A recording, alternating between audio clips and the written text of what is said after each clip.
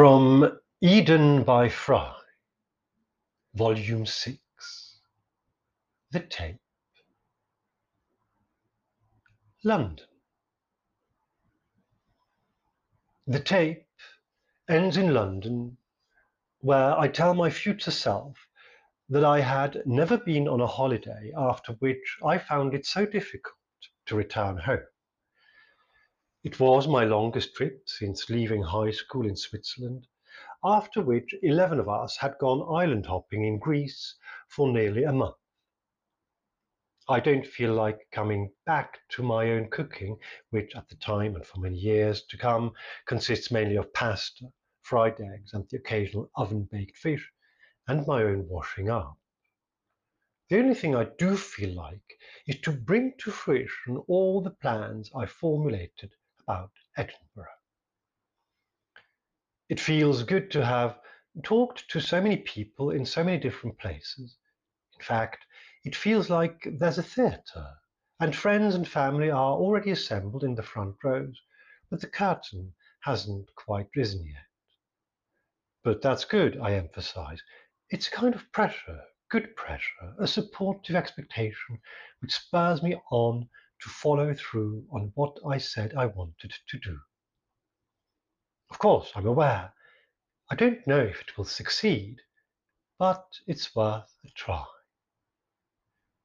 And for that sentiment alone, I today salute my very young and very optimistic self of 1988. A few changes are imminent. I feel I have to leave 14 St. Albans Street soon just because of the temperatures in winter. These I remember with less pain now than I know I used to experience at the time. The place had no central heating, and while the kitchen, which was also the hall, and my bedroom, were so small that you could just about get them warm with an electric blow heater or by putting on the oven and leaving its door open, that was an expensive and hardly ecological way to heat your home, and we all had no money. So in winter, we took all the food out of the fridge, put it on the grand piano in the living room, switched off the fridge and closed the door to the living room, and that was it till the spring. Our own ridiculously outsized walk-in larder. That building no longer stands. A little while ago I walked past where it used to be, and to my surprise and momentary disorientation, I found that the whole block, which had housed some shops, possibly a bank, certainly a pub, and our flat as well as several others, was simply gone. I imagine a new office block, all mixed residential and commercial development, is going up on the site. This used to be owned by the Crown Estate. I imagine it still is. Our landlady, though, was an American poet who had been living in London for about 20 years by then, who had 6 grown-up children, and who was not only subletting individual rooms to us flat sharers, but also ran a small music rehearsal studios downstairs called St. Albans Street Studios. And when these were fully booked, musicians would sometimes come up to our flat and use the grand piano in the living room to practice. I loved living there. It felt, in an almost old-fashioned sense, bohemian. I was still new to town, and this was a place with an unbeatable location, directly behind Piccadilly Circus, in a tiny street wedged in between Lower Regent Street and Haymarket, used mostly by taxis to change direction in the one-way system or as a shortcut. But not every London cab driver knew of it, even though it was so central, it was undoubtedly part of the knowledge. On one occasion I had one who was so surprised that there was a street in the West End he'd never heard of that he switched off the meter and let me guide him to my doorstep, just to find out. The terms of the lease on the flat stipulated that our landlady was not actually allowed to sublet any part of it, but was meant to use it solely for herself and her family.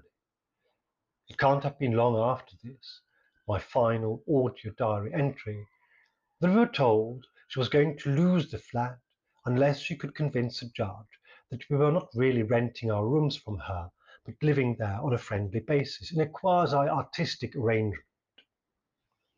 This was utter nonsense, of course, even though two of our flatmates had at times been staffing the reception of the studios downstairs for £1 an hour. No wonder, therefore, our feeble attempts at making our tenancies sound like anything other than what they were, without perjuring ourselves in court, got absolutely nowhere, and soon the decision was made for me. I had to move out, as the Crown Estate took back the property. Ironically, a full quarter-century later, the same landlady got into trouble again with her neighbours over the flat where she had actually been living all this time, also over subletting rooms, now on Airbnb. Again, there was a court case. Again, she lost. On the tape, apart from sensing a move come on, I also feel I have to change jobs just for the sake of diversity, by which I probably mean variety, and getting to know something new, by which I probably mean learning it. I record and relate that there's no hurry about that, although first initiatives will start now towards the end of the year. Other than that, I now have lots to do regarding Edinburgh next year, and apparently I have been doing some workshops on Tuesdays prior to the trip because I now tell myself that these are starting up again. Perhaps I'll even enroll for the CityLit course. The CityLit course was a then well-known, almost in a small way legendary, part-time acting course. Legendary not so much perhaps for the content or the teaching, though it was led by two inspiring and much-loved Canadians, but for the fact that admission was granted on a purely first-come, first-served basis, rather than through auditions, which meant that people quite literally queued up overnight to get in. I obviously followed through on this because I certainly did queue up all through the night, 2 years running, and I met in that queue people I'm still friends with today, one of whom built from scratch first the Southwark Playhouse and then Arcola Theatre, two respected London off-West End theatres today, at both of which I've had plays of mine staged. The final note of this holiday, I hear myself say, is summarised perhaps in the word fantastic, by which I mean not so much that it had been exciting, although it had, but that I had met really good people, among them many friends of friends, that I'd been able to stay with people all the way through except in Edinburgh and Paris, and that I'd loved being with people I knew and knew really well. I end the tape by telling my future self that I had just been on a walk through St James's Park after coffee at the ICA, and it now feels a bit like decision time. It's a time of looking back and of looking forward, and if this was a break in between, then the part that starts now is going to be a busy one. I feel quite determined to finish my studies. I feel determined to do Edinburgh next year. I won't apply for drama school. I'd rather finish the evening studies first. This is a degree I was taking at what was then known as the Polytechnic of Central London and has since been renamed University of Westminster, in social sciences. I've always held this to be the most useless degree imaginable, but it was a valuable time on its own right, and it turned out to be far from useless, but for reasons I could not really have foreseen. Clearly, though, it was simply an extension of my general education, rather than in any way a vocation, since my heart was then already firmly on theatre, whence it has rarely ever really strayed. But the earliest possible moment, therefore, for me to go to a full-time drama school would be next year, while in the meantime, I'll try to do a City Lit course, and everything else, I declare, is up for grabs. It was, I say in the most languid voice that I've ever heard anyone, including myself, say anything, and that now brings one more smile at myself of back then to my lips, a totally invigorating and satisfying experience. I feel very grateful for having been able to do this and for having been received with such hospitality and friendship. Finally, I reckon that there's a lot of traveling to do, which I do over time, and a lot of living in different places too, naming Paris and Italy as likely contenders, which is something I haven't done.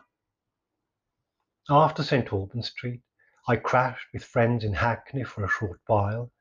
Then I lived near Marble Arch for a few years, then in Ashley Gardens near Victoria, in precisely the flat that our former landlady has since also lost, though that block is unlikely to be torn down anytime soon, as is a gorgeous residential two-tone brick building in keeping entirely with the Westminster Cathedral, which stands directly next to it, and probably listed.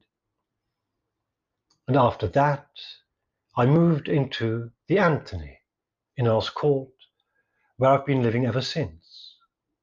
Always London, maybe the first, and certainly the longest love of my life.